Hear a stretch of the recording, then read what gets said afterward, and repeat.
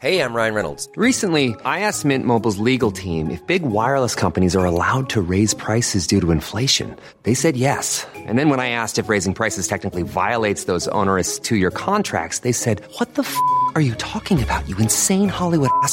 So to recap, we're cutting the price of Mint Unlimited from $30 a month to just $15 a month. Give it a try at mintmobile.com/switch. $45 up front for 3 months plus taxes and fees. Promo rate for new customers for limited time. Unlimited more than 40 gigabytes per month. Slows full terms at mintmobile.com. When you make decisions for your company, you look for the no-brainers. And if you have a lot of mailing to do, Stamps.com is the ultimate no-brainer. It streamlines your processes to make your business more efficient, which makes you less busy. Mail checks, invoices, legal documents, and everything you need to keep your business running with Stamps.com. Seamlessly connect with every major marketplace and shopping cart. Schedule package pickups and see your cheapest and fastest shipping options from different carriers, with rates up to 89% off USPS and UPS rates. And with the Stamps.com mobile app, you can take care of mailing and shipping wherever you are. Make the same no-brainer decision as over 1 million other businesses with Stamps.com. Sign up with code PROGRAM for a 4-week trial, plus free postage and a free digital scale. No long-term commitments or contracts. That's Stamps.com. Code PROGRAM. The Michael Reid Show podcast. Tune in weekdays from 9 on LMFM. To contact us, email now, michael@lmfm.ie. Friday morning, the 16th of August. Good morning, with much debate and discussion from now till 11 a.m. This is Michael Reid on LMFM. American drivers are being warned about the danger of texting and driving. Police in Massachusetts released a video which shows a car crashing into a pole. The impact flipped the car over and caused the pole to fall to the ground. The woman who crashed into the pole was not seriously hurt, but she did get a ticket for texting and driving. Police say the video is a warning to drivers to stay alert, adding it is not worth your life or the life of another person. Less than 24 hours after releasing this video, another driver who police say was also distracted crashed into the same pole at the exact same spot. The warnings, police say, are to remind everyone about the serious outcomes that can result from texting, being distracted by any other means, or impairment from drugs or alcohol. And whether you're near Boston or Mallow in County Cork, the dangers facing motorists are identical. Yesterday, Gardaí appealed for better driver behaviour. Road deaths have increased by 6 this year when compared to figures for the same period last year. Up to the 14th of August, 52 drivers, 10 passengers, 15 pedestrians, 10 motorcyclists and 6 cyclists have been killed on Irish roads, a total of 93 lives. Yesterday, Superintendent Edmund Golden of the National Roads Policing Bureau was speaking at a checkpoint on the N20 near Mallow, and he said that the use of mobile phones while driving is killer behaviour. Let's talk about this with Conor Faulkner, Director of Consumer Affairs with AA Ireland. And a very good morning to you, Conor, and thanks for joining us. And I think that's a message that thus far has been lost on a lot of people. Well, I mean, we're not unique in Ireland. People do it around the world, but we are pretty bad. This terrible modern habit of being unable to leave the phone alone, even while driving. A little Google will show anybody that sort of footage that you were talking about. This is a piece that American police released yesterday and went viral all over the world. And you can see that this car is sort of proceeding in a normal way in traffic, moving along quite smoothly, and then the road bends gently, but the driver doesn't. She goes straight off the road and hits a telegraph pole, flipping the car. And, an extraordinary collision. Not unusual. In fact, about 3 years or so ago, we had footage ourselves from one of our, AA Roadwatch has some traffic cameras, and there's one in Kimmage in Dublin, and we got a piece of footage that was very similar. I mean, a car just tootling down the road at a reasonable speed, and just drives, straight into a car that's on the roadside and flips And you suspect, I mean, I couldn't say with certainty, but it seems highly, highly, highly likely that what the driver was doing was playing with the mobile phone. It's an incredible habit that we have. And that's what makes it killer behaviour, because it's so distracting. But what is it about using the phone that is so distracting? Because we're distracted by so many things when we're driving anyway, I suppose. Well, there's a couple of things. I mean, firstly, every driver knows you shouldn't do it. I mean, there's nobody who's, thinks it's unreasonable. If somebody gets penalty points for mobile phone use, all they can do is kind of face palm, because nobody's going to have any sympathy for them. But there's a couple of different types of phone use. The one that is, directly, immediately illegal, do not pass go, you're getting penalty points straight away, is if you've got a connected device in one hand and the steering wheel in the other. And it doesn't have to be a phone, it could be, I don't know, a pad or whatever else. Any connected device, if it's in your hand while you're driving the car, that's an offence. Now, there are, of course, also hands-free phones. You can receive a telephone call hands-free. But even at that, I mean, that's not necessarily illegal if your driving behaviour is okay, but we encourage people not to do it. And look, if you are stuck in traffic, I mean, there's terrible traffic jam between you and me this morning. The M1 coming down from Donabate to Dublin Port was jammers this morning. If you've got somebody who's, you're stuck in traffic, the car isn't moving, the telephone rings, and you can see that it's the child's school, for example, look, realistically, that phone call is going to be answered. But what we would say to people is keep it hands-free, keep the conversation to a minimum. Do not get involved in a deep or detailed conversation, because we know that it's distracting to do. But actually, the bigger problem is not the hands-free phone call in that circumstance. It's people picking up the device and fiddling with it. I'm stuck in traffic, car hasn't moved in 5 minutes. I pick up the mobile phone and I'm scrolling through Twitter or whatever it is, and then before you know it, I'm looking at a hilarious cat video. The car in front has moved on. And that's it, you can't take your eyes off the cat video, is it? Yeah, exactly. Because something hypnotic about the damn thing. So we really, phones are great as an emergency response thing, calling help when you need it, calling the AA breakdown when you need it without having to go and find a phone. They're brilliant technology. Fantastic, have phones in cars. But our dysfunctional habit of using them constantly, whenever you have the slightest punctuation mark in your day, car stopped in traffic, reach for the phone. It's a dysfunctional behaviour. Oh, and it's so commonplace now that people don't take off on a green light, and when you see the person in the car, you'll realise their head is down. They're looking at the phone. Correct, and or you're out on the open road, driving across the country, whatever it is, and the car in front of you slows down bizarrely, weaves across the lanes. You think to yourself, is that driver drunk? And then, he straightens up and starts driving properly. You can be certain that it was fiddling with the mobile phone. So it's a strange, bizarre habit. Now, the guards do catch people, but, the numbers in relative... They've caught 30,000 people, more than that, nearly 31,000 people so far this year. And every single one of those people just... you deserve your penalty points. I'm sorry, don't have much sympathy. You're just going to have to take your penalty points. And is it because people allow themselves to get drawn in by whatever it is that's on their phone rather than trying to multitask? Because, we've spoken many times about the dangers of multitasking, but some people will tell you they can do it quite easily. They can be smoking a cigarette when they're driving, eating a bag of chips and drinking a cup of coffee, let's say, at the same time as changing a CD, and they're probably scolding the children and admiring some good-looking person walking by them. Yeah, all of those things. And all of those things are said before in terms of, why have we got a specific law about mobile phones? There's two things on that. Firstly, there is no limit to the number of stupid things that a driver might choose to do in the car, more than you could possibly list in law. But there's a catch-all clause in the Road Traffic Act that always makes it an offence to drive a vehicle without reasonable care and consideration. So if you're driving without reasonable care, you can be done for careless driving. And that covers, we don't mention cups of coffee in the Road Traffic Act, but if you're trying to go round a roundabout with a cup of coffee held between your legs, that you can be prosecuted for that in theory. Mobile phones, though, are different. They're so prevalent, they're so common that they required specific law. The other thing is that there are now studies beyond count that have been done right around the world on the way in which mobile phones cause distraction. And that's interesting, if you Google a bit of it for the amateur psychology, it's quite fascinating. Yeah. It's to do with something called cognitive impairment. So if you're engaged in a phone call, even if you're not in a car, the human being is evolved to communicate face to face. So when you're talking to somebody, your brain expects to see somebody, to see their facial expressions and gestures.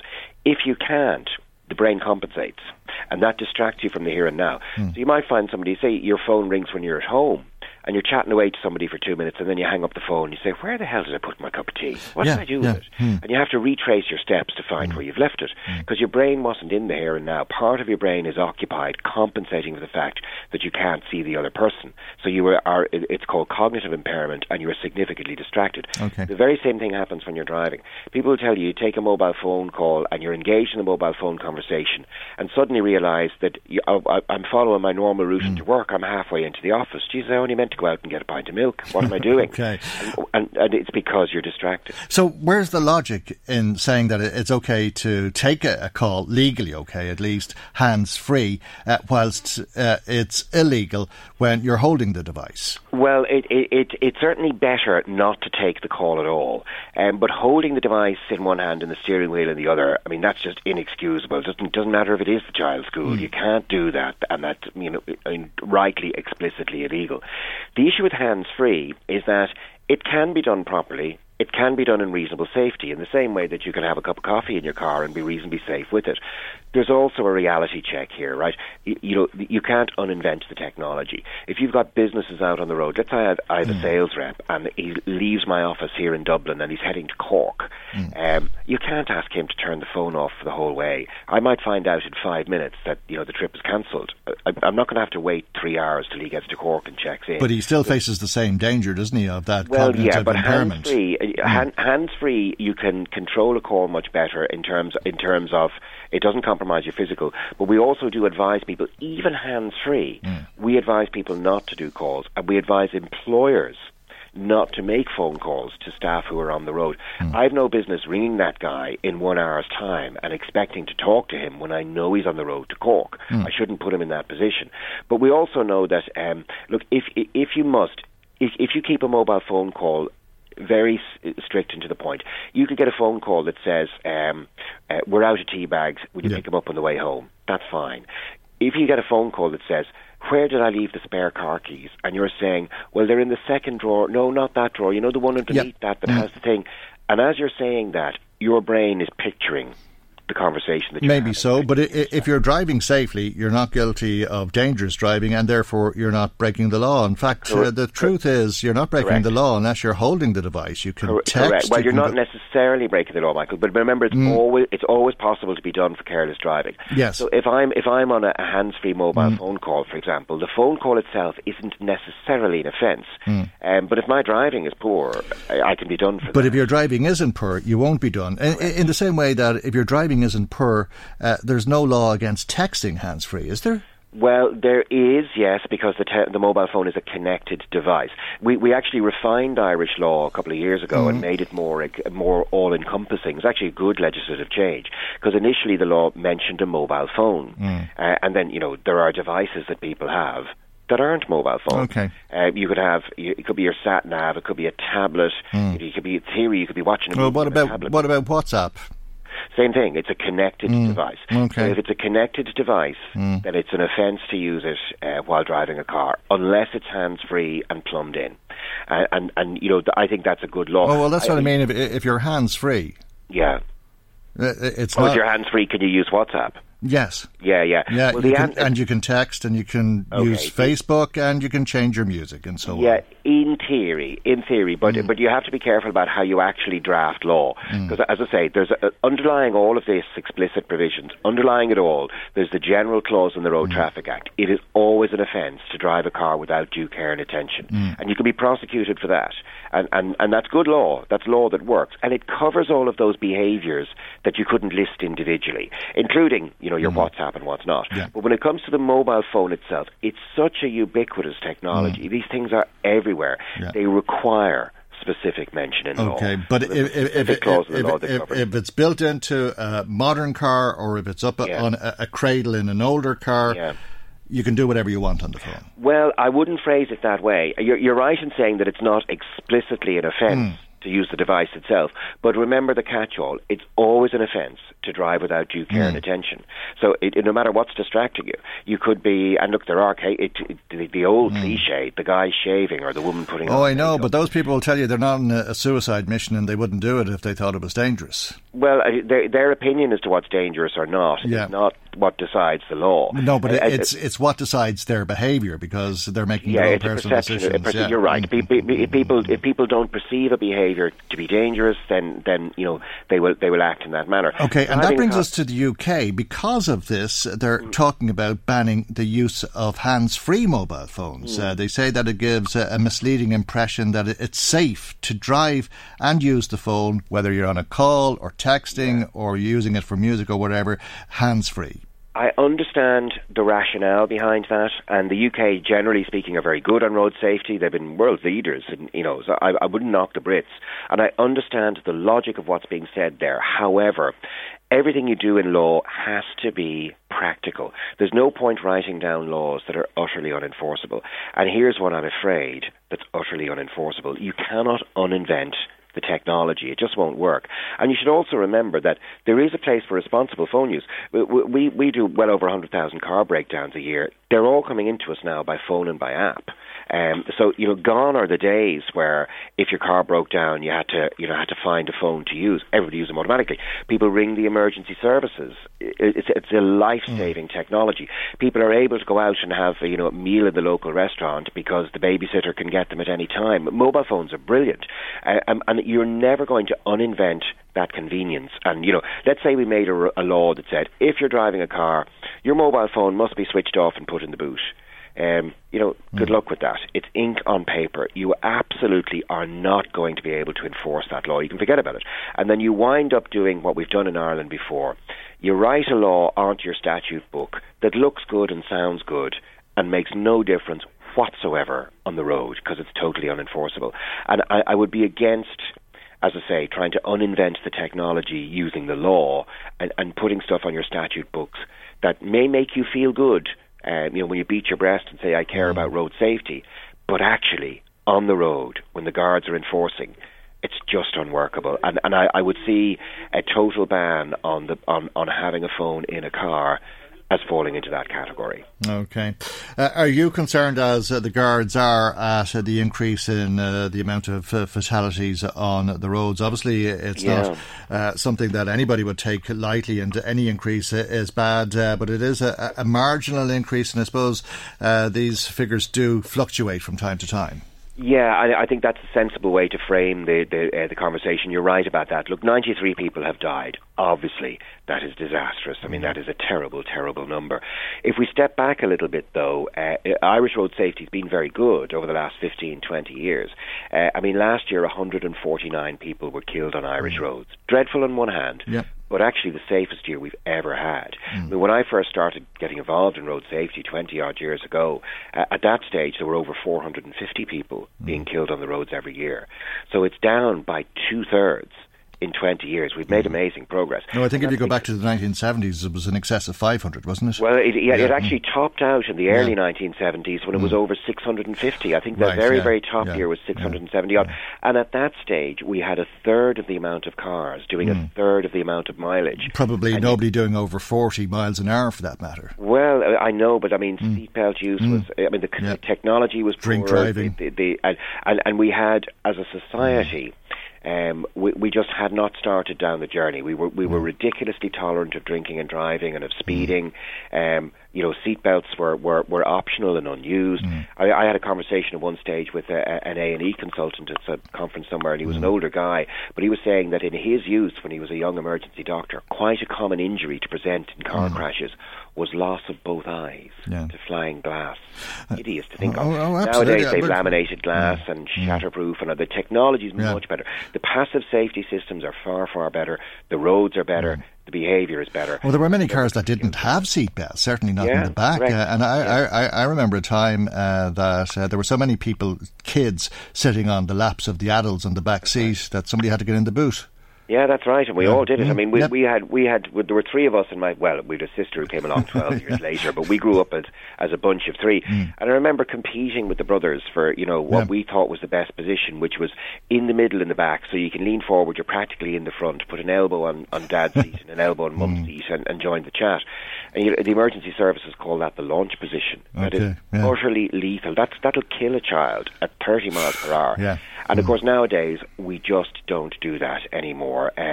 In fact, you ask a young mum these days, and they're the opposite. They'll spend a fortune on the baby seat. Had a second-hand baby seat here, only used. No, don't want that. Give me the brand new one. Yeah. And they're fanatical about it. And the technology itself, the cars, the brakes, the airbags, all that sort of stuff. All Airbags, well. crumple zones, seatbelt pre-tensioners, anti-lock braking systems, tyre technology. It's just an order of magnitude safer than it was before. And look, so it should be. When you think about it, we got from the pace of the technology is phenomenal. It's 50 years now since the moonshot, but if you consider when the moonshot occurred, they were only 50 years past the Wright brothers. So the pace of technological change is astonishing.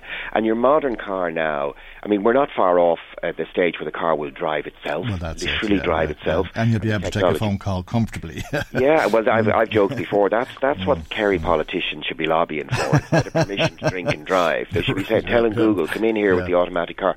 And I think that's the way the technology will go. So we will eventually reach a stage where we will look on 150 road deaths a year as ridiculously barbaric, because there's under 10 and we want to get it to 0. We will eventually get there. At the moment, meanwhile, back in 2019, 93 deaths year to date. It's 6 more than last year as we're tracking. And, obviously that's not good, but it's actually only 2 more car crashes that have occurred. Okay. So you begin, as I think you were saying at the start, you get into the statistics of small numbers. When the figures are that low, one incident can look like a trend, and you can deceive yourself in terms of how you go about it. But we're still doing some of the right things. Levels of Garda enforcement are actually up this year, which is good. We've been arguing for that. We need to keep that going. Continued enhanced Garda presence, single most important countermeasure to all of the things that cause people to die. And then when we're talking about Garda presence, it doesn't just mean Tuesday lunchtime in the middle of the village, because nice though that might be, you're much more likely to prevent a death if you're in the car park of a pub at midnight, or if you're in the vicinity of the nightclub at 2 o'clock in the morning. You want to see guards there. And that's still a little imperfect. I don't think they're doing quite enough. But Garda enforcement levels are up on last year, which is a good thing. And then in terms of the overall road death figure, I think we would concentrate on enforcement, concentrate on the safety messaging, etc. And as we head into autumn and winter, a concerted effort to keep everybody safe. And even if we got to the year end and it was still 6 worse than last year, okay, that would be disappointing. But it would also be the second safest year in our modern history. Okay. So bit of context there. Some things are being done well. Okay, Conor, we'll leave it there for the moment. Thank you very much, though, as always, for joining us today. Conor Faulkner, Director of Consumer Affairs with AA Ireland. Michael Reid on LMFM. And now let's talk about the ongoing boil water notice for people who are on the Talonstown supply. We're joined by local Fianna Fáil councillor John Sheridan. A very good morning to you, and thanks for joining us. You've been complaining about the lack of information, and I don't think there's any disputing that there has been a lack of information, but you've also been suggesting that people were getting sick in the run-up to this notice being issued. Yeah, thanks, Michael. Good morning. A lot of information has come about in the last few weeks, I suppose, from people talking locally. People have contacted me directly about individual cases, and indeed on social media as well. I suppose in one particular case I'm aware of, a child was actually hospitalised, and the family believe it's as a result of drinking water from the Talonstown water supply. So I suppose there is concerns. I note from a statement from Irish Water, they've advised if anyone has any health concerns to contact a GP and seek medical advice. But I suppose it is very concerning for a public water supply that this would actually be the case, and that people would unassumingly be consuming water and then end up having health implications. And what symptoms what was this child displaying? I think there's general sickness, I suppose, is what the family divulged to me, but luckily they were hospitalised in Temple Street, vomiting and diarrhoea as well. And kept in, hospitalised. Actually hospitalised for a number of days, yes. Okay, so very serious. And you say you've heard from other people who were feeling unwell? Other individual cases of people, and I suppose people who anecdotally reported when they joined the dots together of a public water or boil water notice being put in place. My tummy was off. Exactly, or random sickness or no appetite. So I suppose, and what age was that child? 7. Okay, 7-year-old. very So I young suppose, child. when you think of maybe it might have been a toddler, but no, a 7-year-old would be fairly robust and sturdy. And I think it really does show a concern as to what happened. As of now, we're over 2 weeks since the boil water notice was put in place, and we still have had no information as to what the actual source of the concern was. All we know was that tests were failed when tests were completed at the treatment plant. And that's obviously a huge concern, Michael. Okay, well, we did hear from Irish Water, which told us that they, as a precaution, issued the treatment process, which impacted on the disinfection process at the water treatment plant, that when they said the BWN. What's the BWN? The boil water notice. The boil water was put in place as a precaution because the disinfection process had failed. This is a statement that has literally just been handed to me, so apologies for getting my head around it. But they had said something similar to that to us on the telephone before when we asked for an interview, when we asked for a statement, because the notice was issued without any clarification. No, and it was issued on the 30th of July, and almost a carbon copy was issued again last Friday.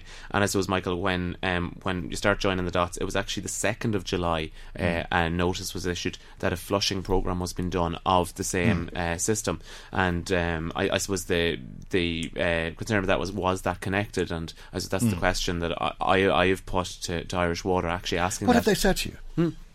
Literally nothing. All I've got is standard replies back, giving me an issue number. I've even gone to the extent of tweeting them directly to at least publicly look for an answer. In fairness to some of the individual staff in Louth County Council, they've come back to me with what they knew of it, but ultimately Irish Water themselves have only literally carbon copied back the official boil water notice. Really is poor communication, isn't it? Because they're not communicating with public representatives. Declan Brannock, the TD for the area, told us he couldn't get a response from Irish Water and was hearing from council officials. Irish Water have issued those standard notices to the media. They have declined our requests to be interviewed on this on a number of occasions, and this morning they've issued us with this lengthy statement which tells us again that they were concerned about the disinfection process which led to the boil water notice, and they're also suggesting to people that if they have concerns about their health, they should contact their GP, and if the GP feels that it was as a result of contaminated water that they felt unwell, that would be reported and then investigated. And obviously a public health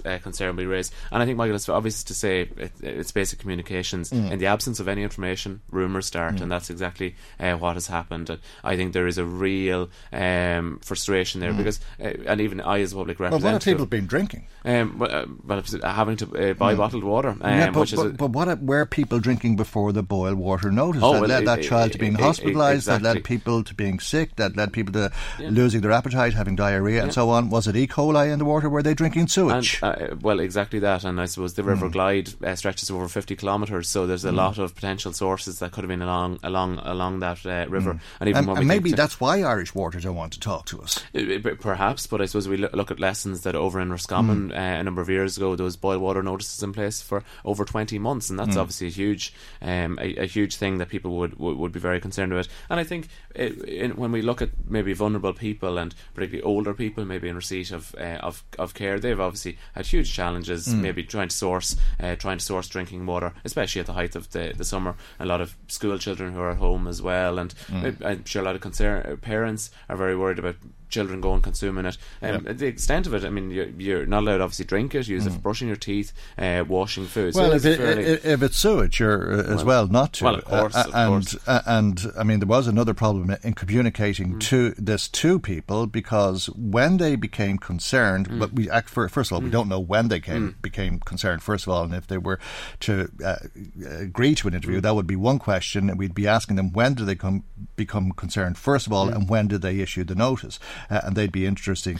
questions to get answers to. And that particular date that I'm putting out there, and I'm open to contradiction on it, is the 2nd of July, because that's when a notice was issued that flushing of the system was to take place at that stage. But the notice was issued to media. There was no contact with residents. I believe there was a letter from the HSE was issued a few days after. Yes. So I mean, if people weren't reading the papers or on social media or listening to LMFM, they could have continued to drink what was possibly sewage. Maybe it wasn't, but we don't know, but they're not here to tell us. And as in the absence of information, we get rumours. And I suppose it's a real test of the public's confidence in Irish water.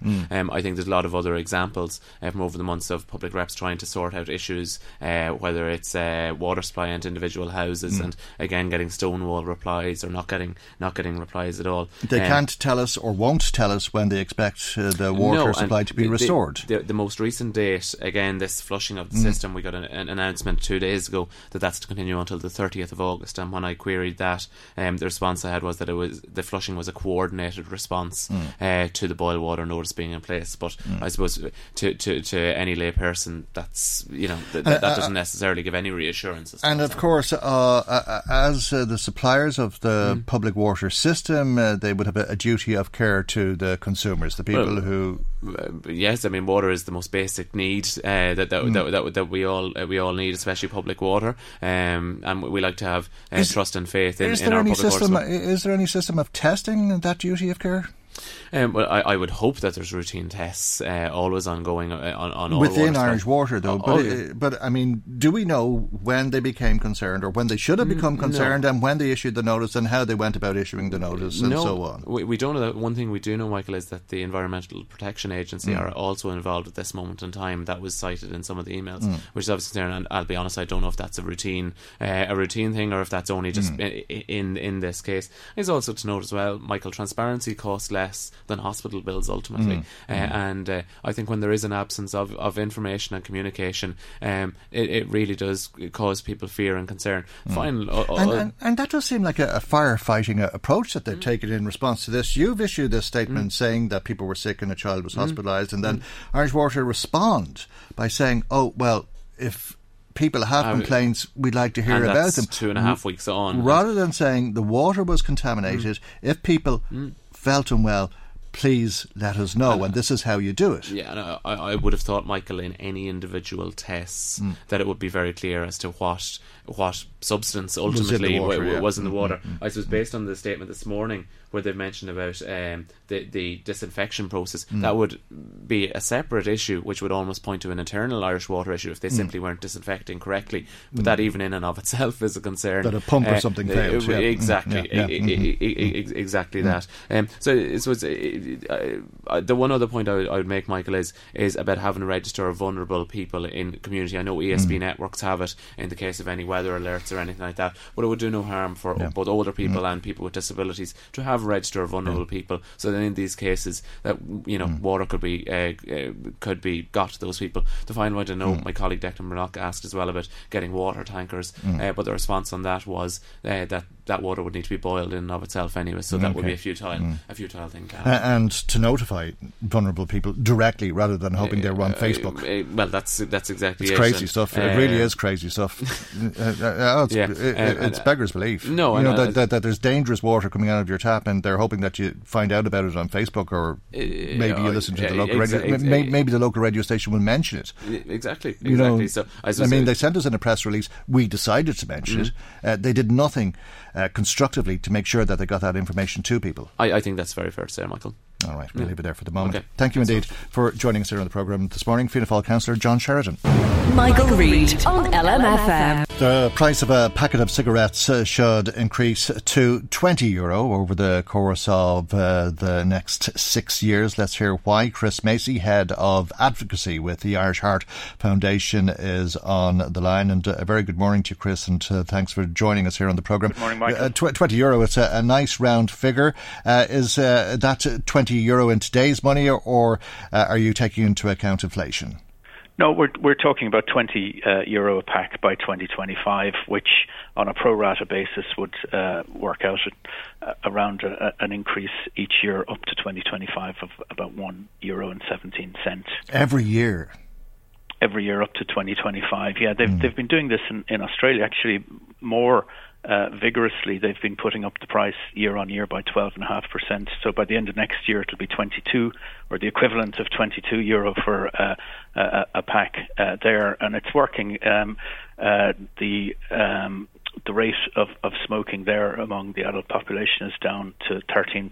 It's 20% here. We've 800,000 people are still classed as current smokers, and we have this flagship government health policy of a tobacco-free Ireland by 2025, and to achieve that we've got to reduce the number of smokers by around 100,000 net every year between now and then. Smoking is falling. It's gone down by, the numbers have gone down by 80,000 over the last 3 years, but we just have to ramp it up, and the best way to do that is a dual strategy of significant tobacco price increases, which we know work, and then much more help for smokers to quit. It's a lot of smokers, isn't it? Considering how expensive they are already. It's 12 something a packet now, nearly €13 a packet. €13 a packet. Oh, yeah, is it? $12.70, and the tobacco industry actually added 30 cents last year. Okay, so €13 a packet, and one in five of us continues to spend €13 a packet. And that's an incredible amount of people. And you say 80,000 quit. Would you say there's 80,000 vapors? Well, definitely vaping has had a role there, but the biggest role in the last number of years has been the policy that's been pursued by the government. If you go back to the workplace smoking ban, we've probably around 400,000 smokers, fewer smokers here now than then. Now, unfortunately, a large percentage of that, about 90,000 of that, would be unfortunately people who've died due to smoking-related illness. But I suppose that's one way of giving them up. 300,000 smokers is a big achievement for the health authority. So in percentage terms, what's the prevalence rate gone from about 25%? Is it 20? It was 29%, and it's gone down. Yeah. Okay, well, that's fairly significant, isn't it? It will continue to reduce at that rate. I suppose, and the child smoking rate is the most important one, because the tobacco industry needs 50 new smokers every day to maintain its profits. Beyond people who obviously die and people who manage to get to quit, and the rate there from 1996 to 2016 went down from 43% of 15 to 16-year-olds down to 12%. That's huge, and we got to protect that, and we got to enhance it further. I'm sure you're interested in the research that is being published by University College Cork on the link between maternal smoking postnatally and obesity in children aged 3 and 5. 98% of these children are either obese or overweight. That's right. I actually just saw that on the DART coming in this morning. I don't know much more about it. They're suggesting that there's a link that children being exposed to smoke are more prone to obesity. That's the first I've heard of that. It's interesting. We'll be looking into it. Sorry, I beg your pardon. It's 30% of the children who are obese or overweight, but they looked at over 11,000 children, and 98% of the people who were looking after them were their biological mothers, the remainder being their carers as such. But they say that there is this link with being overweight, and then there's also the increased risk of type 2 diabetes, heart disease, cancer, as well as lifelong weight issues. That's what comes with obesity. Is it's a track into a life of chronic disease and premature death, and we know from our own studies that young children are developing high blood pressure at the age of 8 and 9, and young people are developing the early signs of heart disease that used to only be seen in middle age. That's the link between that and smoking is new to me, certainly, but there's a huge area that also needs to be tackled there for sure. Okay, well, we're a couple of months out from the next budget, Chris, in October. Come November, instead of €13 a packet, how much do you expect cigarettes to cost? Well, I suppose what's been happening over the last 10 years, it's every year since 2010, I think there's been an increase, and it's been around 50 cents, that type of thing. What we're saying is if that's ramped up, we can actually do more. It's interesting as well that Revenue Commissioner's research suggests that further increases now will actually reduce receipts to the Exchequer, which is exactly what we want, because it means fewer people are smoking. And what we want by 2025 is that nobody will have to, or as few people as possible will be contributing to the Exchequer in this way, because nobody or fewer people will be smoking. So that's a good sign. It's a sign as well, what the government do decide to put on cigarettes is a sign of whether this really is a health policy or if it's a revenue-raising policy. Again, I stress it's really important that we do more for smokers. 80% of smokers want to quit, but we're only spending €11 million a year on helping them to do that. It's less than 1% of the additional tax that they're paying, and we're saying that should be up to 50 million a year, and should go into more vigorous ad campaigns and better support services like cessation clinics, quit lines, and medications that are proven to help. Okay, we'll leave there for the moment. Thank you indeed for joining us this morning. Chris Macy, Head of Advocacy with the Irish Heart Foundation. Michael Reid on LMFM. Now let's find out what you've been saying to us. Maggie McGuire joins us with some of the calls and text messages that have come to us this morning. Good morning to you, Maggie. Good morning, Michael. I'm going to start off this morning with taking you back to yesterday's show and response that we had to your piece with Odell Evans from the Irish Country Life magazine about the going back to college piece.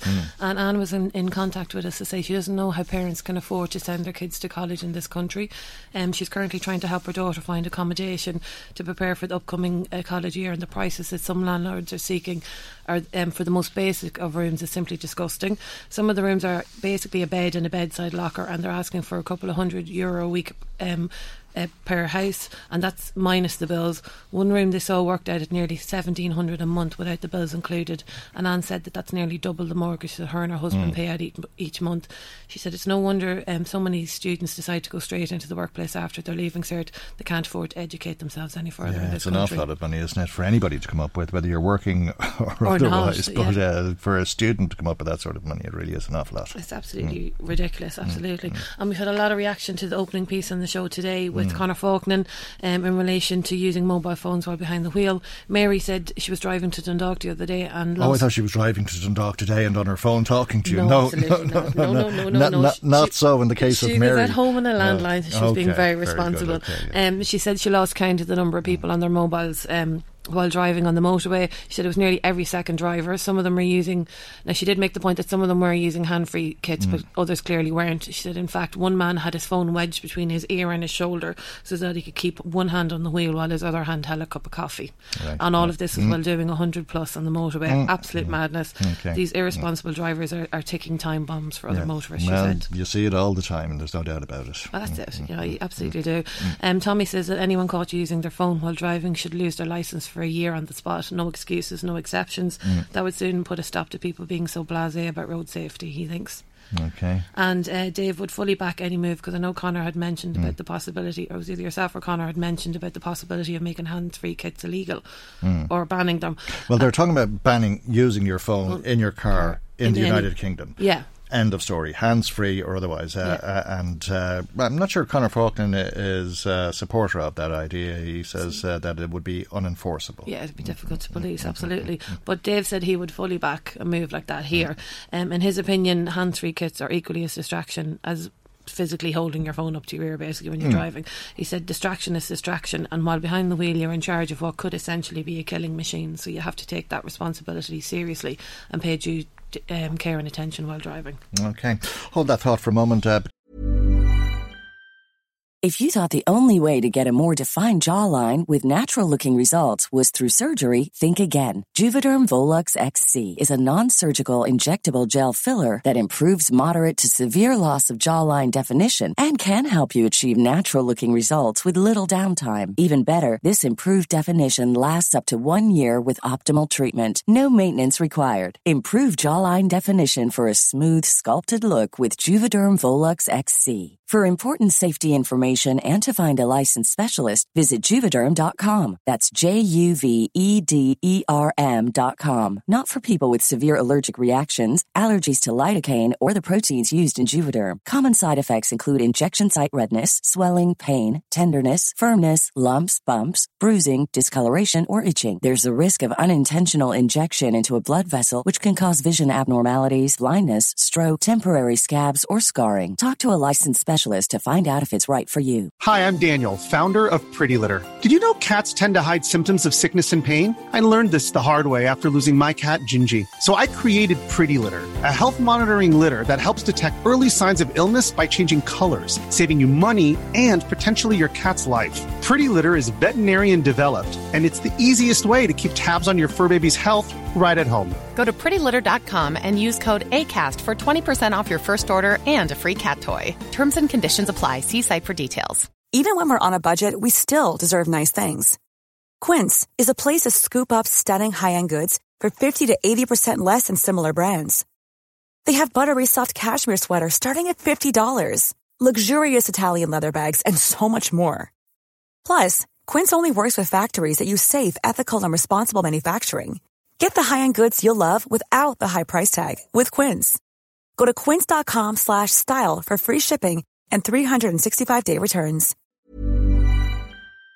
Because we're going to go to the phones and the ongoing protest about iPads being used in Rathcote College. As we heard yesterday, the school board have welcomed the decision of parents to stand down this protest and accept the policy for the time being. They say that they're going to participate in a review of this policy.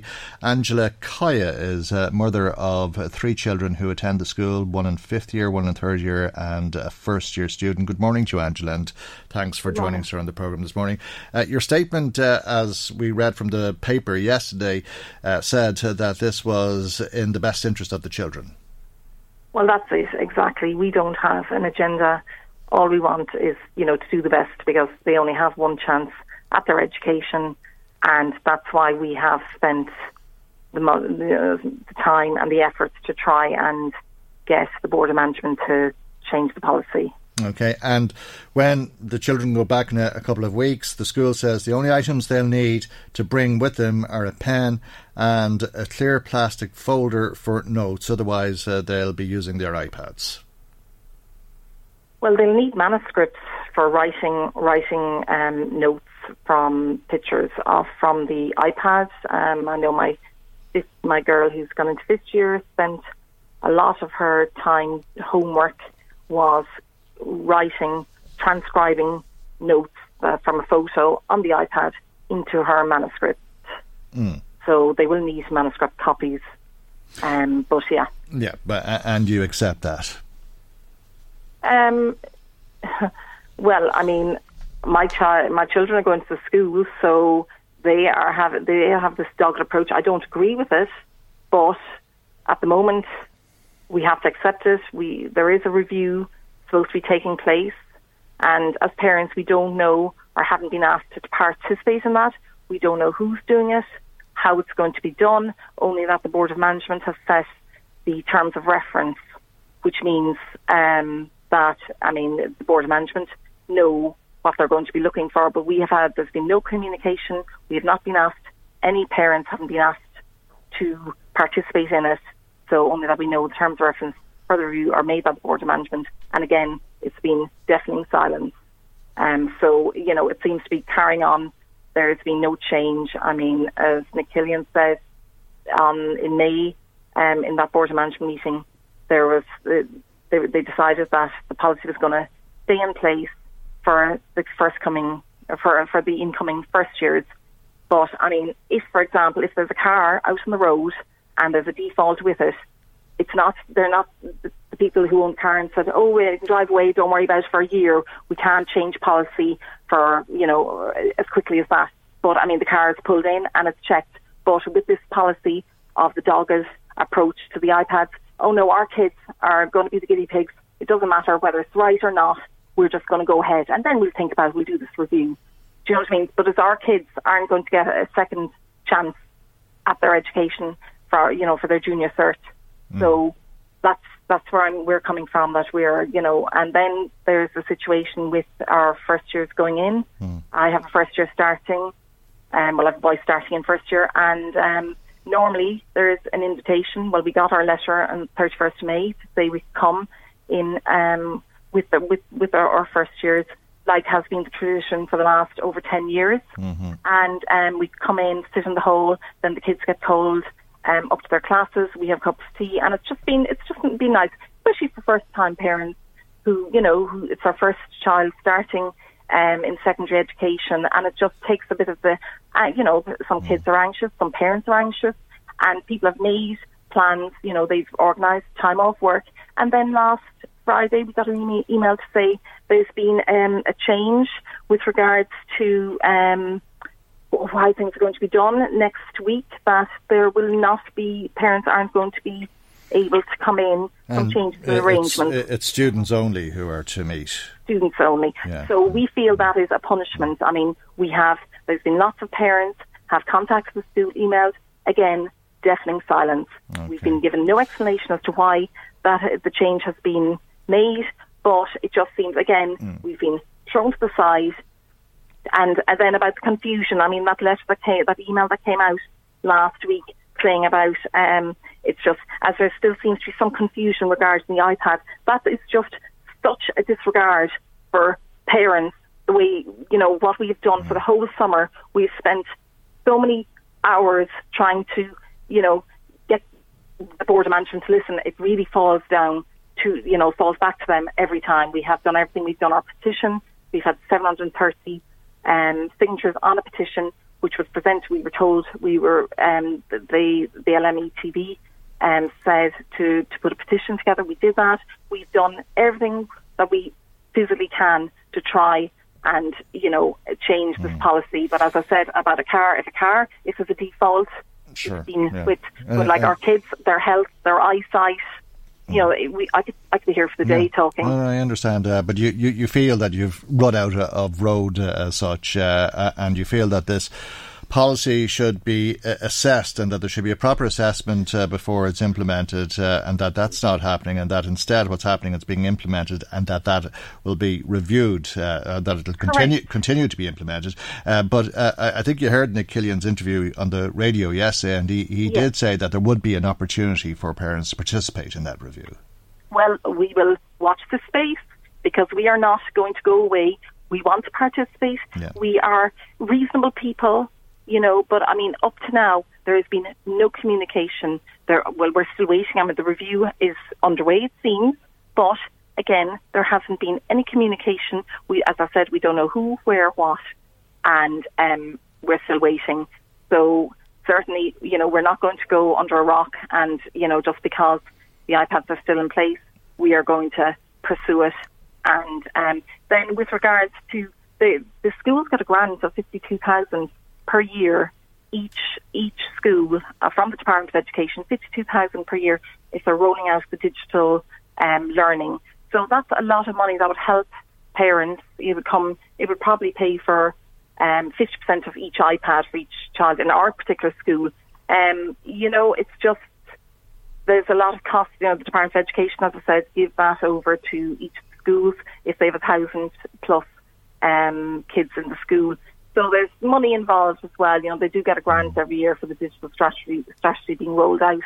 But as I said, with regards to the, if there's default in a car, but if there's default in a system, that's, our kids are involved. Yeah, it would be recalled. Yeah. I understand. But we'll be waiting to hear from you because this review is set to take place, and we heard that parents will be given the opportunity to participate, and you know where we are, Angela. If we live in hope. We'll be keeping, a beady eye on us, and hopefully we will be able to participate. We're reasonable people, and all we want is the best for our kids. All right, well, come back to us, Angela, if you wish. Nice to talk to you, and thank you for joining us here on the programme this morning. That's Angela Kaya, who has 3 children in Ratoath College. Now let's go back to some more of your calls. You have some more messages for us there, Maggie. Yes, going back to the road safety issue, Anne said, Michael, not once in your conversation with Conor Faulkner did either of you mention that a car being used by a person with a bad temperament is one of the most dangerous things on our roads. Bad-tempered or bad-mannered drivers are a danger to society, and unfortunately they're becoming the majority. And Tom was in contact as well on the same subject, and he told me he actually was still shocked when he was telling me the story, but he was saying he was horrified the other day. He was driving on the motorway and spotted a couple driving with their young dog, their young child and a dog unrestrained in the back of the car. Both were moving freely about in the back seat, and while they seemed relatively well behaved, at any point either one of them could have made a bid to climb into the front of the car or done something to distract the driver. And Tom says it was without doubt one of the most irresponsible acts he's ever witnessed in his 30 plus years of driving. Yeah, well, there's a real child protection issue there, and you'd wonder about the capability of those people to parent if they feel that they can allow their children to become a missile in a car, and that missile quite often in circumstances like that, which are rare, will go through a window. Absolutely. All right, especially at high speed like that. This is it. Well, I'll finish up now, and I have more there if you have time to come back to me later. Okay, we'll try to do that. Thank you indeed, Maggie, and thanks to everybody who has been in touch with us. If you'd like to add to what's been said, as always, we'd love to hear from you. Our telephone number is 1850 715 958. Michael Reid on LMFM. 15% of people surveyed in the United Kingdom expect to remain in the EU. 16% think leaving with a deal is the most likely outcome, and 49% of the people who were surveyed in this poll say that they'll be leaving without a deal at all.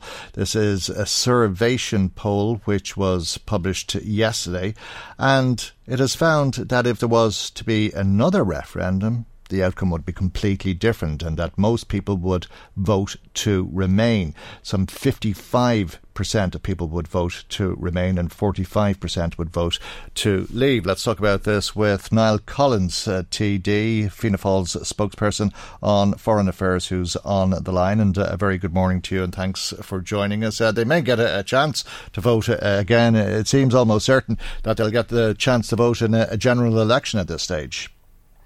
Yeah, that absolutely seems to be the case, Michael. I think there will undoubtedly be a general election in the very near future in the UK. We've seen in the last number of days that Jeremy Corbyn has upped the ante in a big way. He, as you know, has written to all the opposition parties and indeed to some Conservative Party members in relation to a proposal that he has floated to create a national or a unity government for a defined period of time, with the purpose of calling an election and having a second referendum with the option to remain as part of the question to be put to the British people. Same time, though, there is little prospect of Jeremy Corbyn winning on that basis. It's an internal combustion, if you like, in the Conservative Party that might bring them down, especially since Philip Hammond making it clear that to leave without a deal would be, in his opinion, a betrayal of what people voted for.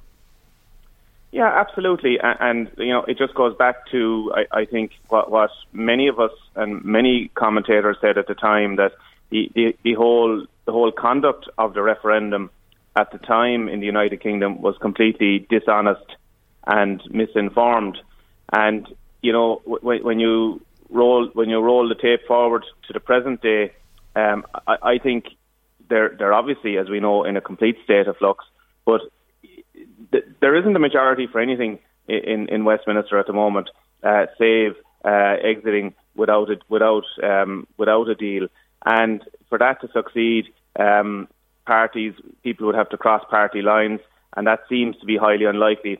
The proposal, which was floated by Jeremy Corbyn, has been rejected by the Liberal Democrats, who are the next largest bloc to the Labour Party in opposition. So that obviously, pales that proposal into the distance for the time being. But I think any which way, we're looking at a general election, and I think what will come out of that, who knows at this point in time. Well, I mean, this is the point. If Boris has a working majority of one and he loses Philip Hammond, undoubtedly he'll lose others with him, and that will force his hand, will it not? Absolutely, it will force his hand. You see, they're in, as we know, they're in a complete state of paralysis. They have a confidence in supply arrangement with the DUP, and a lot of the DUP are in a very they're in a very awkward situation in the sense that a lot of their traditional supporters are people who are being or who will potentially be hugely adversely impacted by the onset of a no-deal hard Brexit in Northern Ireland, with the emergence of a border and a hard border, and all the issues that will bring and challenges that will bring in terms of trade and logistics and transport of products, particularly given that Northern Ireland is such an SME-based economy in terms of food production, supply chains, logistics, and all the traffic flows over and back across the border to the UK and through the land bridge. Yeah, perhaps it won't force Boris Johnson's hand at all. Perhaps it's exactly what he wants, because it would seem as though he's been gearing up for an election ever since taking office, and that his purpose is to bring about a Brexit, and he would seem to be of the opinion that can be done, but I'm sure he knows that must include a backstop, which he cannot deliver so long as he's relying on the support of the DUP. So perhaps he's hoping to go into an election and sell the DUP out. Maybe so, but at the same time, his rhetoric is appealing to his own hardline base. And you got to remember this, and this, I suppose, is one of the intricacies of politics that some people don't factor into their thinking here in Ireland. The system in the UK is a single seat, first past the post constituency. So if it's still quite possible that despite a dwindling support for Brexit and a dwindling support for a hard Brexit, that Boris Johnson, given his rhetoric across other issues outside of his hard line on Brexit in relation to crime, law and order, funding of the NHS, that may resonate with people, and that he may get some kind of a bounce in a general election, which would deliver him some kind of a working majority, because the system, the proportional, we have a multi-seat proportional representational system here in our country, as we know, but over in the UK it's first past the post. So if a lot of constituencies that might resonate with the Boris Johnson message for a whole pile of different reasons may ultimately end up electing a Conservative MP in those areas and give him the numbers that he requires. Yeah, but if he got a majority without the need of the support of the DUP, it's most likely that he would go ahead with the withdrawal deal with a backstop for Northern Ireland, is it not? It's possible. Look, I mean, Boris Johnson asking me to read Boris Johnson's mind from this remove, I'm just not particularly able to do it. I don't think anybody can do it. All we can take him at the moment is on face value, and he's been talking really tough at the moment in terms of that they are intending on leaving on the 31st of October, that if it has to be a no deal, it will be a no deal. So I suppose a lot of our focus also, Michael, as you know, will be pressurising and ensuring that what we can do within our control to have ourselves prepared and our readiness for this Armageddon, if it does arrive. We're all blue in the face from saying there's no upside to Brexit, but our job as opposition has to be to continue to point out to the government that our preparedness and our readiness for the onset of a hard Brexit should be far, far better than it is at the moment. You see the most recent sentiment survey published by the Department of Business and Innovation under Heather Humphrey's jurisdiction, where at least 50% of the SMEs have no Brexit preparedness plan. They haven't looked at it seriously at all. So, survey after survey, whether it's our banks, the AIB, whether it's the Institute of Chartered Accountants, whether it's ISME themselves, show that business isn't prepared. The registrations of Irish businesses who do trade with the UK through the revenue, through the Irish and the UK revenue, that registration that's required. Only a third of our businesses have their registrations up to date. So a lot has to be done to have ourselves at that state of preparedness which we need to face a hard Brexit if it arrives. Hopefully it won't, but if it arrives, and it may arrive. Are you surprised that Mr Johnson hasn't met with Taoiseach yet? I am. I think as our nearest neighbour, I think Boris Johnson should take the earliest opportunity. He continually cites the backstop. The backstop is centred around Ireland and Northern Ireland and the border. And I think he has such a huge ideological objection to the backstop. I think the fact that he hasn't made a visit, or indeed that one of his first ports of call to meet in person the Irish Taoiseach, I think I'm disappointed by that. Yeah. Would you describe it as a snub? Well, look, I mean, I don't want to say anything that's going to have a negative impact. I think we need cool heads. Both parliaments are in recess. I suppose there's a lot of moving parts going on out there during the summertime. But both men are working. Absolutely, they are. And I think Boris was on Facebook the other day.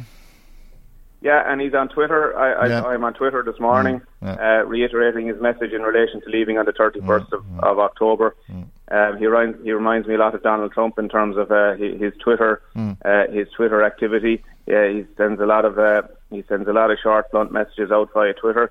But I do think the point that you make is correct, and I think it's something that certainly I would like to see happening very soon, and much sooner rather than later. Just while you're with us, on the subject of Donald Trump and somewhat related to that, his support for Israel and Israel's decision to bar 2 Democratic congresswomen from visiting the country, saying that they hate Israel and all Jewish people. What do you make of that, as both Fianna Fáil's Foreign Affairs spokesperson and somebody who's been accused by the ambassador here of being anti-Semitic?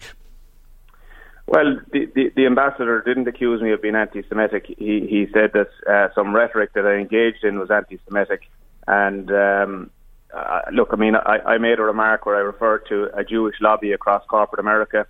I'm advised that had I referred to a pro-Israel lobby across corporate America, that wouldn't have been perceived as an insult to the Jewish community, and I certainly didn't set out to insult the Jewish community or anybody. But the point that you're raising, I find it quite disturbing that 2 democratically elected congresswomen from the United States are being denied entry into Israel and the West Bank. I think really, in a modern society, if we're to have modern, open, transparent democracies, that this should not be happening. I would call on the authorities in Israel to reverse that decision. I think it's counterproductive. I think it sends out all the wrong messages. We see so many countries around the world where freedom of speech, where there's a narrowing of the public space, where people can engage in freedom of speech and argument and discourse in relation to politics and policies, and this sends out all the wrong messages. And I think certainly it's disturbing that when Donald Trump can tweet a message in relation to these 2 congresswomen, that the government of Israel then acts based on the face of it, based on a tweet from Donald Trump. I think that's very disturbing. It's a strange world. We'll leave it there. Thank you very much indeed Thank you very much for joining us here on the programme this morning. Fianna Fáil's spokesperson on Foreign Affairs, Niall Collins, TD. Michael Reid on LMFM. Sometimes you need to prove who you are, and you need to prove your identity if you're going to claim social welfare. But is that a reason to create a requirement to prove identity if that requirement doesn't exist? It's a question that's been asked about the Public Services Card. The department has to be sure that you are Mike Reid, and that number 1, that you can prove that you're Mike Reid, but number 2, that you're not already claiming something else in some other manner, on another scheme. So the Safe 2 authentication process was first mooted in 2002. It was introduced in 2011. And it's working. I mean, I don't think there's a week that goes by that you're not seeing in the national papers somebody who's been, discovered claiming more than one social welfare payment that they're not entitled to, obviously. And the Safe 2 authentication process allows us to go through that to make sure that you're only claiming one and that you are who you say you are. Right, that's the Minister for Social Protection telling me why I'd need a public services card if I was to claim social welfare, but the Data Protection Minister has said that doesn't mean you should force people to obtain such a card for services other than those provided by the Department of Social Protection. In fact, it is unlawful from a data protection viewpoint to do so, and the state is now being told it must delete data it is holding on some 3.2 million people, which has been gathered as a part of the rollout of the public services card. Let's talk about this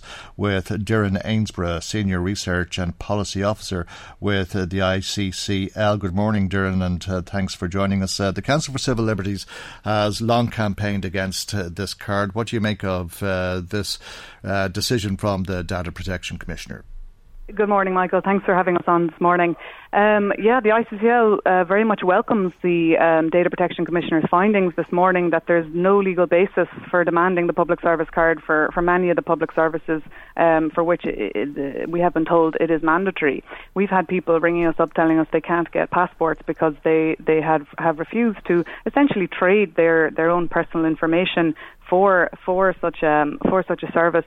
And we've been long kind of highlighting the privacy concerns about having to give up your personal data in terms where we're not really quite sure what's being done with it or how it's being managed or processed, how long the government is keeping it for, and also how the extent to which services it is actually necessary for and not. So what the Data Protection Commissioner has said is that outside of welfare payments, the requirement of a public service card is actually illegal. There's no basis for it in law.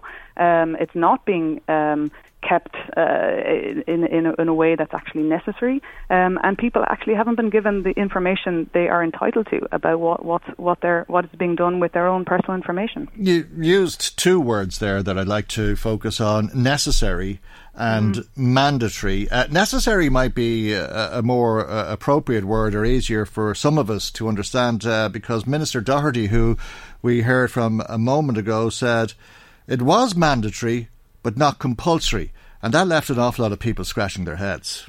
Well, it left us scratching our heads as well. I mean, our understanding of those two words is that they mean the same thing, and to be honest, that remark has been the source of a lot of humour.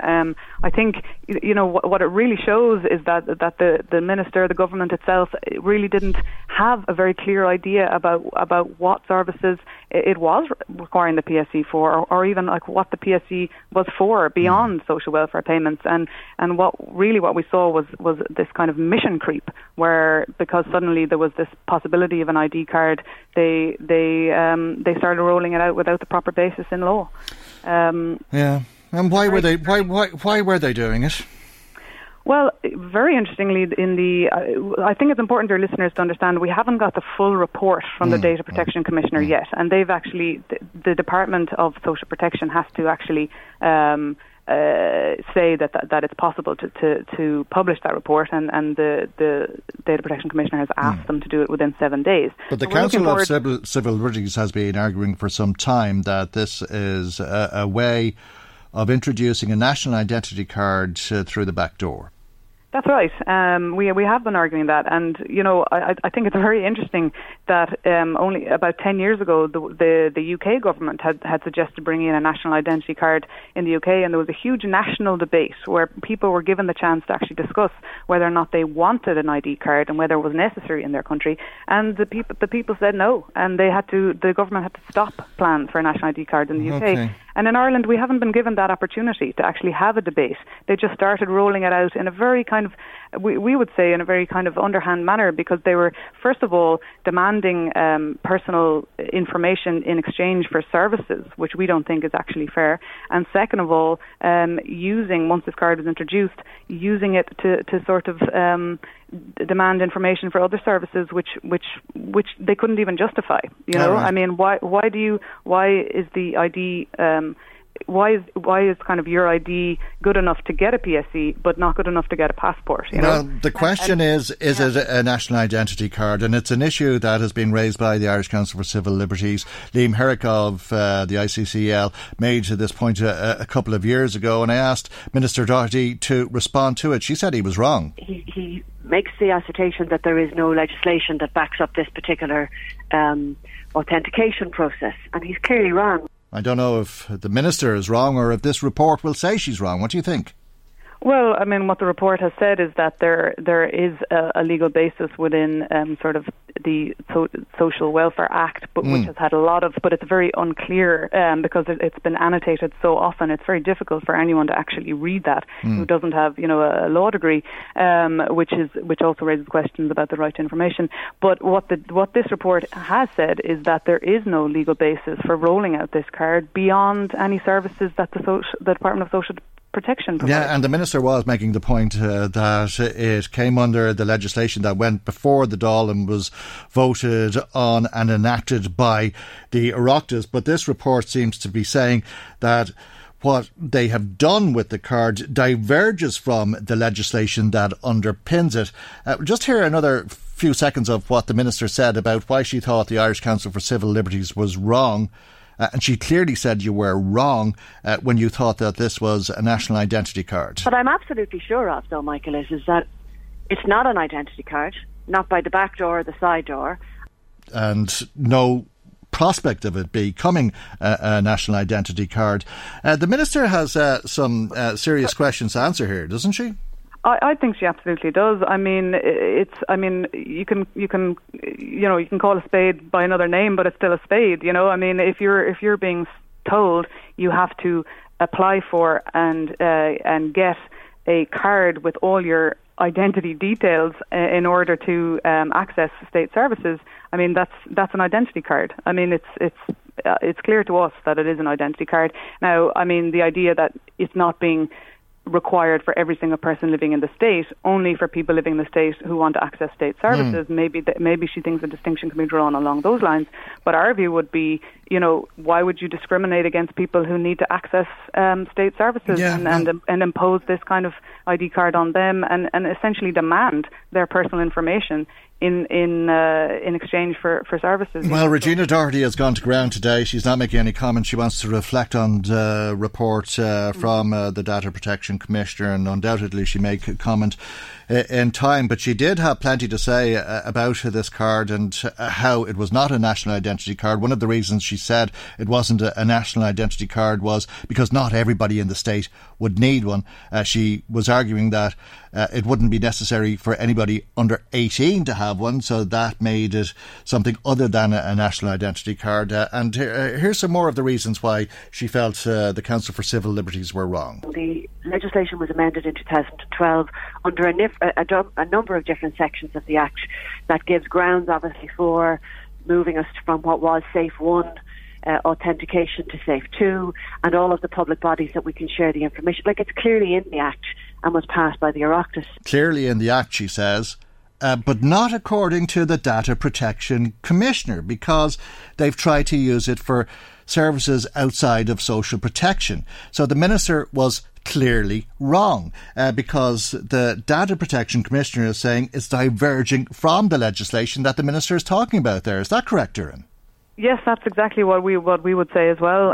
It's very clear, and not only have they said it's illegal, but the Data Protection Commissioner has said that the government must stop rolling it out, and in fact must delete information that it does have. So we are, we feel that our campaign against the PSE has been vindicated, although we do retain some further concerns including the fact that we consider the gathering of a JPEG facial image as biometric information, which should be subject to extreme privacy safeguards, and we're not convinced that those safeguards are in place. So we very much welcome the report today, and we look forward to the publication of the full report.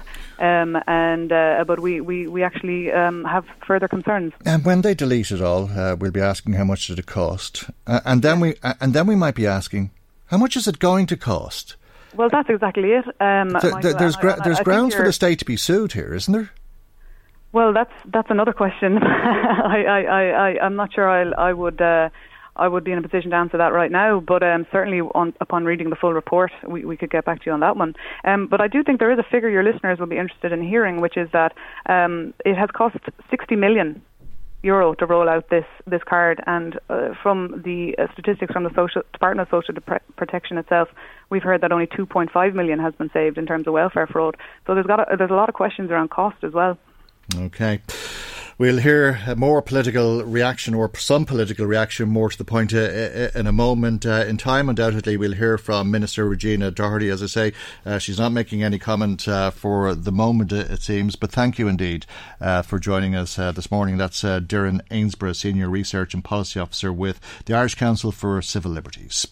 Michael Reid on LMFM. Well, as you've heard, Regina Doherty has gone to ground, and understandably so, because the public services card the Minister has introduced is illegal according to the Data Protection Commissioner, and I suppose she'd want some time to reflect on all of that. As you've also been hearing, this has been welcomed by the Irish Council for Civil Liberties, who's been saying as much for a couple of years, and their view is in line with the United Nations Special Rapporteur, and indeed with Digital Rights Ireland. A couple of years ago, its director Simon McGarr was in front of the Oireachtas Committee on social protection, and he was suggesting at the time that the card might have been in breach of EU law. This is what Regina Doherty had to say about that. And he obviously has some major concerns, but it doesn't make his assertions, if that's the right word to use, correct. If there was an issue with the European courts, somebody would have taken us to task. The European courts would have contacted us. I think he might feel, or maybe trying to misconstrue the fact that if it was a national identity card and we had have introduced it in the manner that we've introduced it, there may have been questions to ask. And that may not be correct. Niamh Smith is Fianna Fáil TD in Cavan Monaghan. Do you believe the Minister may end up eating humble pie here on this one? Well, it certainly is another mess for the government, I'm afraid, this morning, Michael, and thanks for having me on it. Firstly, just to welcome the Data Protection Commissioner's findings. It is something that we kind of see on a daily basis, to be honest. I would be holding clinics in some of your own area there, Drumconra, Kilmaine and Wood, because Meath comes into the constituency of Cavan Monaghan now. And definitely, particularly older people have had concerns about this, I have found. There's been sort of, I suppose, carrots dangled in front of people's faces in relation to encouraging them to get this public services card, such as free travel. But when it comes to applying for passports, for licences, and of course we know the education, some of the educational grants require it too, I do believe that it has been a sort of a backdoor into sharing of information, and I actually would believe that it's sort of tying down and nailing down protection of our information and our own personal data we should be doing rather than exposing it more. Right. The Minister said those concerns are benign. We produced a booklet. We've got it on the website. Like, what I want to do is that if somebody has a concern, they raise it with me or the department, that we address that concern. But in the end, to be honest with you, like, I know there are people, such as the people that you've mentioned, have raised concerns publicly. I think those concerns are benign, but my job is to make sure that anybody who has a concern gets that concern addressed, and that's what we'll continue to do. So. All right, that's Minister Regina Doherty then. She's not here today to address those concerns. Should she be out talking about this, do you think, Niamh Smith? Well, the in fairness, the report was published last night, so I think we all need time to actually see it, and I would encourage the Minister and the Government to most certainly publish those findings, the full finding to us within the 7 days. But I think the fact that the Commissioner has insisted that the data of 3 million people be deleted immediately demonstrates the gravity of the Government's mistake on this issue. She has to publish it, doesn't it? Or else she'll be in front of a judge, or her officials will be defending the case against the Data Protection Commissioner, who will force it. I think that the Government certainly wouldn't be doing themselves any favour to be withholding information like that, because we know the Data Commissioner has said, delete the information of 3 million people. You're contravening data protection law by withholding indefinitely citizens' information. There's also an issue around compliance of transparency. And it's illegal. It's illegal. And it's breached people's rights. So, as I asked the Council for Civil Liberties a moment ago, there's the cost of it so far and the potential cost, because the state could be sued over this, could it not? Absolutely. Well, I mean, that's a staggering figure we heard in your show there this morning, that it has cost 60 million to roll this out, with 2.5 million being saved. Everybody is on for and in favour of ensuring that there is no social protection fraud. However, a cost of 60 million in terms of the cost to roll this out in the first place, that certainly won't stack up. I think it's been irresponsible of the Government to push this, insist on this and persist with the rolling out, because there's been lots of opposition, not only, and fair play to the Council of Civil Liberties, but also to TDs across the Oireachtas in all parties, and people, I suppose, on the ground coming to our constituency offices feel very uncomfortable about sharing their personal data. And it would seem, with contempt for those for those concerns that people had, albeit in a reasonable, rational sounding way, but contempt nonetheless. Those concerns were dismissed out of hand.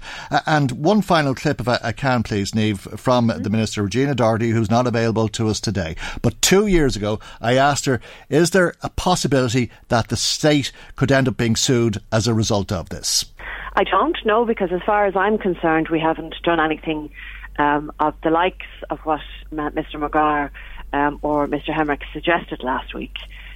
We need to make sure that the taxpayers' money is spent in the right way. And if you are who you say, you have nothing to worry about. Right, and that's Regina Doherty saying, no, state did nothing wrong, we won't be sued, referring to the concerns of the Irish Council of Civil Liberties and Digital Rights Ireland. Let's hope she's right, I suppose, Niamh Smith. Well, I think you'll find that, unfortunately for the Minister and the Government, they're not right, and the Data Protection Commissioner's findings, I have no doubt, will insist and show and demonstrate in a very clear way that they made a massive, massive mistake here. And the fact that, we're always talking about information and protecting our information, and we see with social media particularly how that can undermine a person's complete identity. And that's what this is all about, and this is why people have felt so uncomfortable about this for so long. Can she continue as Minister? Well, that's not for me to decide. I mean, that will be for the Taoiseach to decide whether she can or not. I mean, essentially, we have to see the report, read the report, and I think the Government would make a further mistake of this shambles if they didn't put their hands up and say, we've made a mistake, delete the information of the 3 million people that they shouldn't have and shouldn't be circulating between other departments. But if it's as big a mistake, as big a botched job as you've indicated you believe it to be, do you think that there's any prospect of anybody having confidence in somebody like that who oversaw that to continue as Minister? Well, we are in the business of holding people accountable, Michael, as you know, and that will be our first job, is to hold the Minister and her officials to account. And I think this is something that will take time to actually investigate and to, I suppose, tease out the information. And it will take more than just a Minister coming into the Dáil in September. It will take, I'm sure, a number of Oireachtas committee meetings to see what information. I mean, this is a government that has the full resources of the legal team, the Attorney General. We need to know what information did they get, did they ignore the information that they get, and of course, who is accountable for spending 60 million rolling out something that was illegal. All right, we have to leave it there for the moment. Thank you very much indeed for joining us this morning. Niamh Smith, Fianna Fáil TD in Cavan. Monaghan brings our programme to its conclusion today and this week, with thanks to Maggie Maguire and Chris Murray. Orla Carmody will be here on Monday, and God willing, we'll see you then for our next programme, and I hope you have a lovely weekend. Good morning and goodbye. The Michael Reid Show podcast. Tune in weekdays from 9 on LMFM. To contact us, email now, michael@lmfm.ie. Hi, I'm Daniel, founder of Pretty Litter. Cats and cat owners deserve better than any old-fashioned litter. That's why I teamed up with scientists and veterinarians to create Pretty Litter. Its innovative crystal formula has superior odor control and weighs up to 80% less than clay litter. Pretty Litter even monitors health by changing colors to help detect early signs of potential illness. It's the world's smartest kitty litter. Go to prettylitter.com and use code ACAST for 20% off your first order and a free cat toy. Terms and conditions apply. See site for details. Hey, it's Paige DeSorbo from Giggly Squad. High quality fashion without the price tag. Say hello to Quince. I'm snagging high-end essentials like cozy cashmere sweaters, sleek leather jackets, fine jewelry, and so much more. With Quince being 50 to 80% less than similar brands. And they partner with factories that prioritize safe, ethical, and responsible manufacturing. I love that. Luxury quality within reach. Go to quince.com/style to get free shipping and 365-day returns on your next order. Quince.com/style.